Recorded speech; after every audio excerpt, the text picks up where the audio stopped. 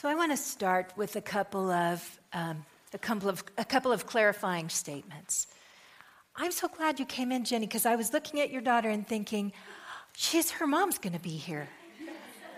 We have a couple of those. We have Joy here today with her mom. We have a couple of people who are here with their mothers. Larkin, what a sweet thing to see all your kids and mothers together. So, Unity is a very unique bird.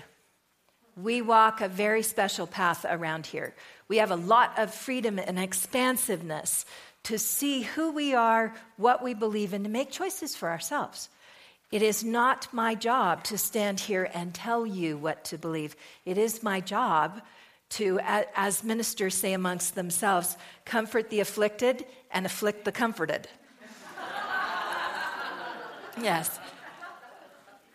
Our job as ministers, especially in Unity, is to move you to consider things, to push the envelope in a way that makes you go, what do I really believe about that?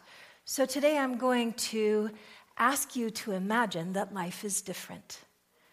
I want to ask you to imagine that the first time you heard about the creation of the world, you heard a story that sounds something like this. Long, long ago, the universe slept in the arms of a dark void. From this place of nothingness, the divine drew together and created the goddess of infinite love. The goddess danced amongst the heavens, her feet beating out the rhythm of all creation. Sparks of light catapulted from her hair, giving birth to the stars and the planets. As she twirled, these heavenly bodies began to move with her in the divine symphony of the universe. She chanted words of love and joy, and as these sounds fell to the earth, the beautiful trees and flowers were created. From the pure white light of her breath came the colors of the universe, turning all things into vibrant beauty. From the bubbling laughter in her throat sprang the sounds of the pristine running waters of the stream, the gentle lapping vibrations of the lakes, and the roaring screams of the oceans. Her tears of joy became the refreshing rains of the earth's survival. And when her dancing slowed, the goddess sought a companion to share the wonders of her world.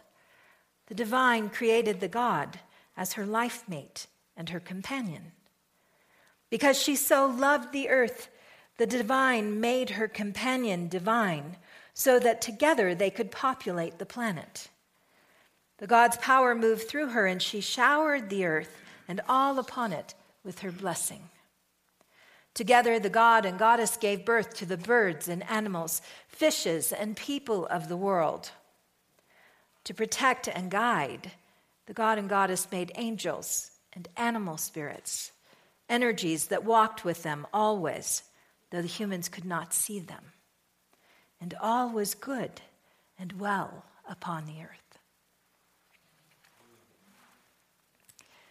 So would your life have been different had you been taught that the originating source of life was female? Would your life have been different both as a man or as a woman if this was the story that you had heard?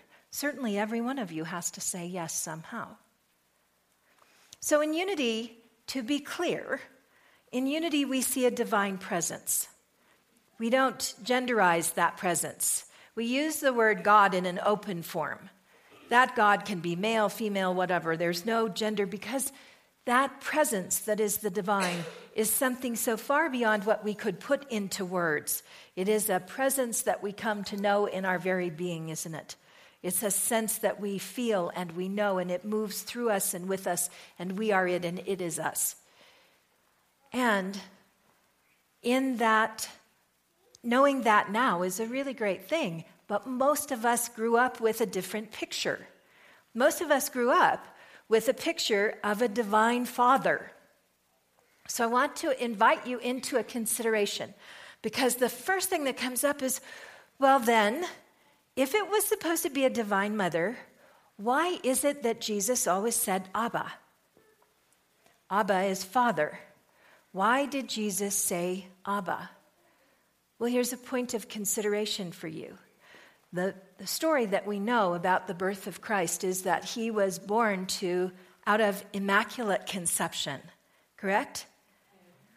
So do you think by the time he was old enough to speak to the crowds that his parents, much like a parent of an adopted child, might have come to him and said, look, son, there are a few things that you need to know. And one of them is that your birth wasn't quite like everyone else's. Do you think he might have known that by the time he was speaking to the crowds who documented what he had to say? So then if he knew that, he would know that he had a mother. So who would the likely divine partner to that be? A father. Does it make sense that he would have named God Father? Absolutely. In the life circumstances that we understand were his, does that necessitate that being the divine name? No. It's a consideration and a possibility. It's a consideration and a possibility. Why does it matter that we consider this? Because half of our population has been led to believe through their birthright, through their upbringing, that they are lesser than because their gender is different. And it's important to ask ourselves this question. How does this affect who we are? What do we believe about mothering and fathering? I am fascinated by the difference between the male mysteries and the female mysteries, because we're a mystery to each other as genders, aren't we? Yes. We are a mystery to each other.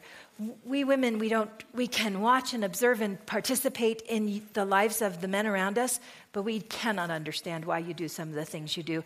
And we know clearly you feel the same way. There are things about being women that you cannot understand until you walk in our high heels. It's just a different experience. And we see that as divine order, right? That there are both. There exist both. So there are things for us to learn from one another. And for the men in the room, to consider a divine mother is a change. It's a change. For the women in the room, it's a permission giving. Because most of us were taught that we were not that. Not only that, we were involved because our gender was involved in the story of the fall of the planet, that we are a secondary set of citizens, and that we don't have the same rights and privileges, nor can women be venerated in the same way. And here at Unity, we have the freedom to talk about that. It's not considered blasphemous. It's not considered outside of our scope. What would it be if we experienced the divine in its feminine form? What I love about this story is this story starts out with a beautiful void. There was a void. That was the universe, and from that came both the God and the goddess. And that's very aligned with how we think. Because for us, there is a divine presence, and all things emerge from that divine presence. So what if our ideas of holy male and holy female come out of that one divine presence, and they tell us something about ourselves? Who would we be if we were the divine mother? Every one of us. Because man or woman, you are doing what the divine mother does somewhere in your life. You are looking at something. I love that little boy. Look at me, look at me, look at me, look at me. The little boy on the trampoline in the video. How many mothers have had that experience? Yes? How many fathers have had that experience? Right? When a child wants to be seen, they expect their mother to stop. Stop and look at me. See me. Because this is what happens when we take a child. When a child comes into our arms for the first time, their first experience of love is the energy that comes from our eyes. It is our looking at them that opens their heart to where am I? Where have I come to? It is the eyes of love and wonder and amazement that we all met somehow. And in that miraculous moment, each of our hearts are opened differently. That what comes through the eyes of the mother is amazing. Before we have thoughts, before we have words. And this is one of the reasons that when we lose our moms, it's one of the most difficult experiences we will ever have, because our relationship with our mothers precedes our thought, precedes our words, precedes analysis. It is visceral and goes to the core of who we are. Yes? The same thing happens when we step into a conscious awareness of the Divine Mother. So we know that men move dynamically. We know this from watching. I want to do this job. This is what I'm going to do to get it done. Look at that, it's finished. Like an arrow, right through. Women tend to move in a circular way. Well, let's look at this. Let's consider this. How would it be if we looked at it from this side? Maybe I should sit here for a minute and see what comes to me. Women move in a circular pattern in an intuitive way. They move from led by their hearts, where men tend to move more led by their minds. These are generic statements, and I realize there are exceptions to everything. So you might be a woman who has learned to move dynamically, or a man who moves in a circular way.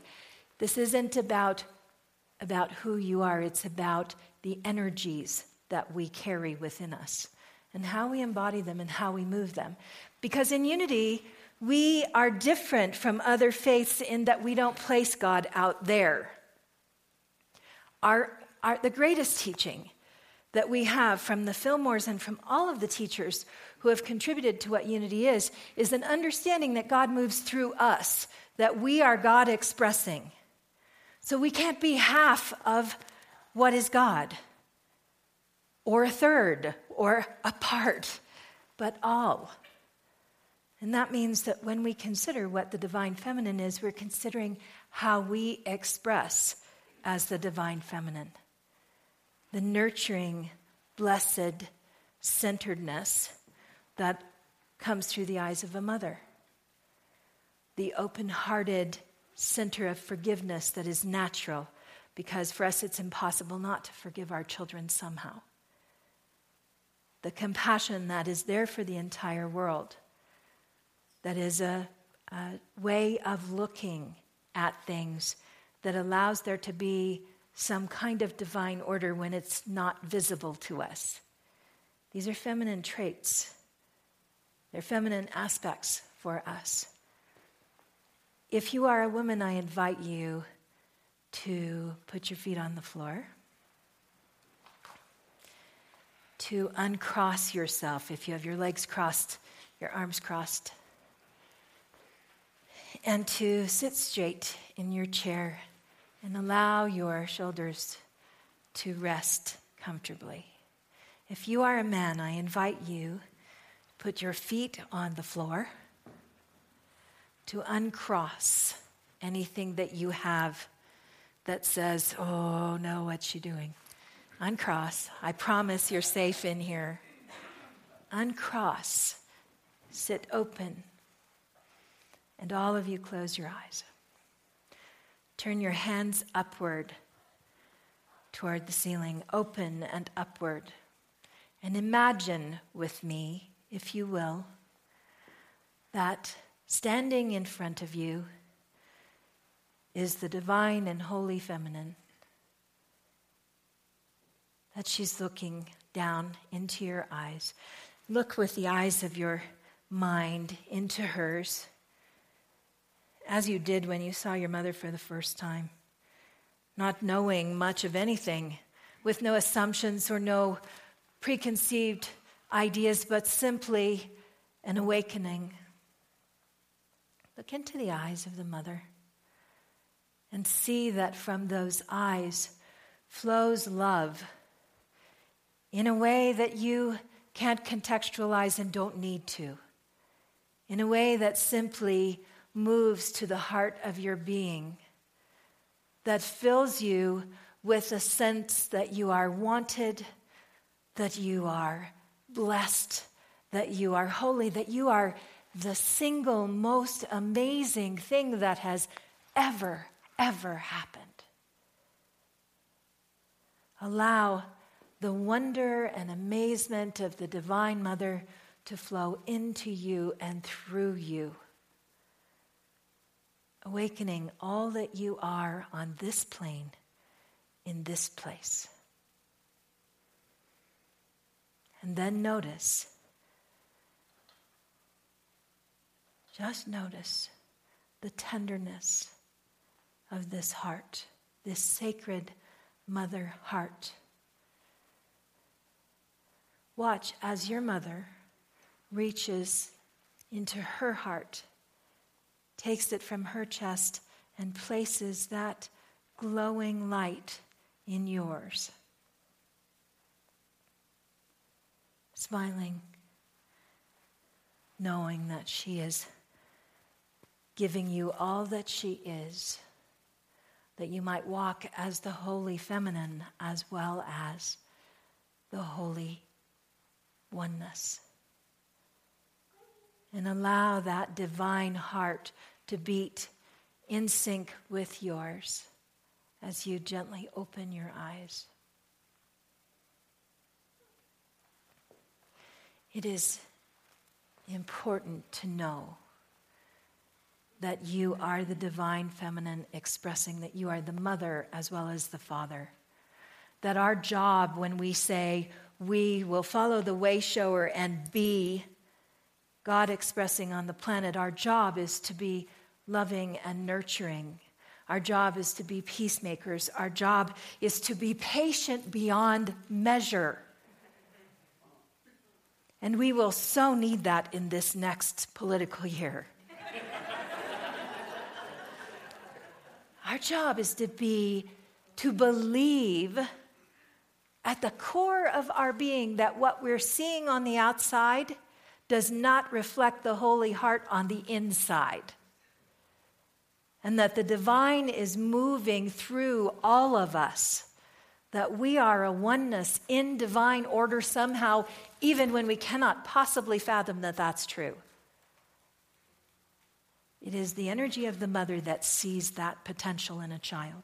It is the energy of the mother who says, yeah, but they're going to be okay. Honey, you're going to be okay. It's the energy of the grandmother who says when things look hopeless, oh, you can't imagine all the things I've lived through. You're going to get through this just fine. Allow that to be the energy that you take forward on this Mother's Day. Allow yourself to know that in the oneness we are lives the mother's heart as well as the father's heart, and that it is ours to bring forth both. I have some quotes for you.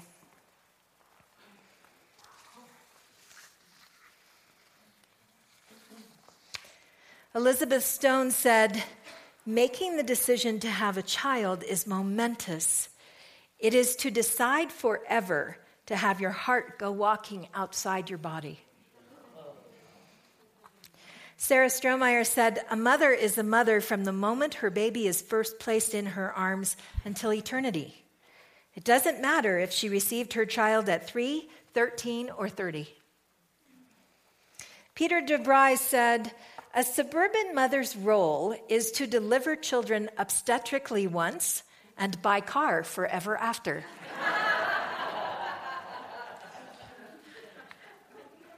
William Makepeace Thackeray said, "Mother is the name for God on the lips and in the hearts of little children." Milton Berle said, "If evolution really works, how come mothers only have 2 hands?" And Honoré de Balzac said, "The heart of a mother is a deep abyss at the bottom of which you will always find forgiveness."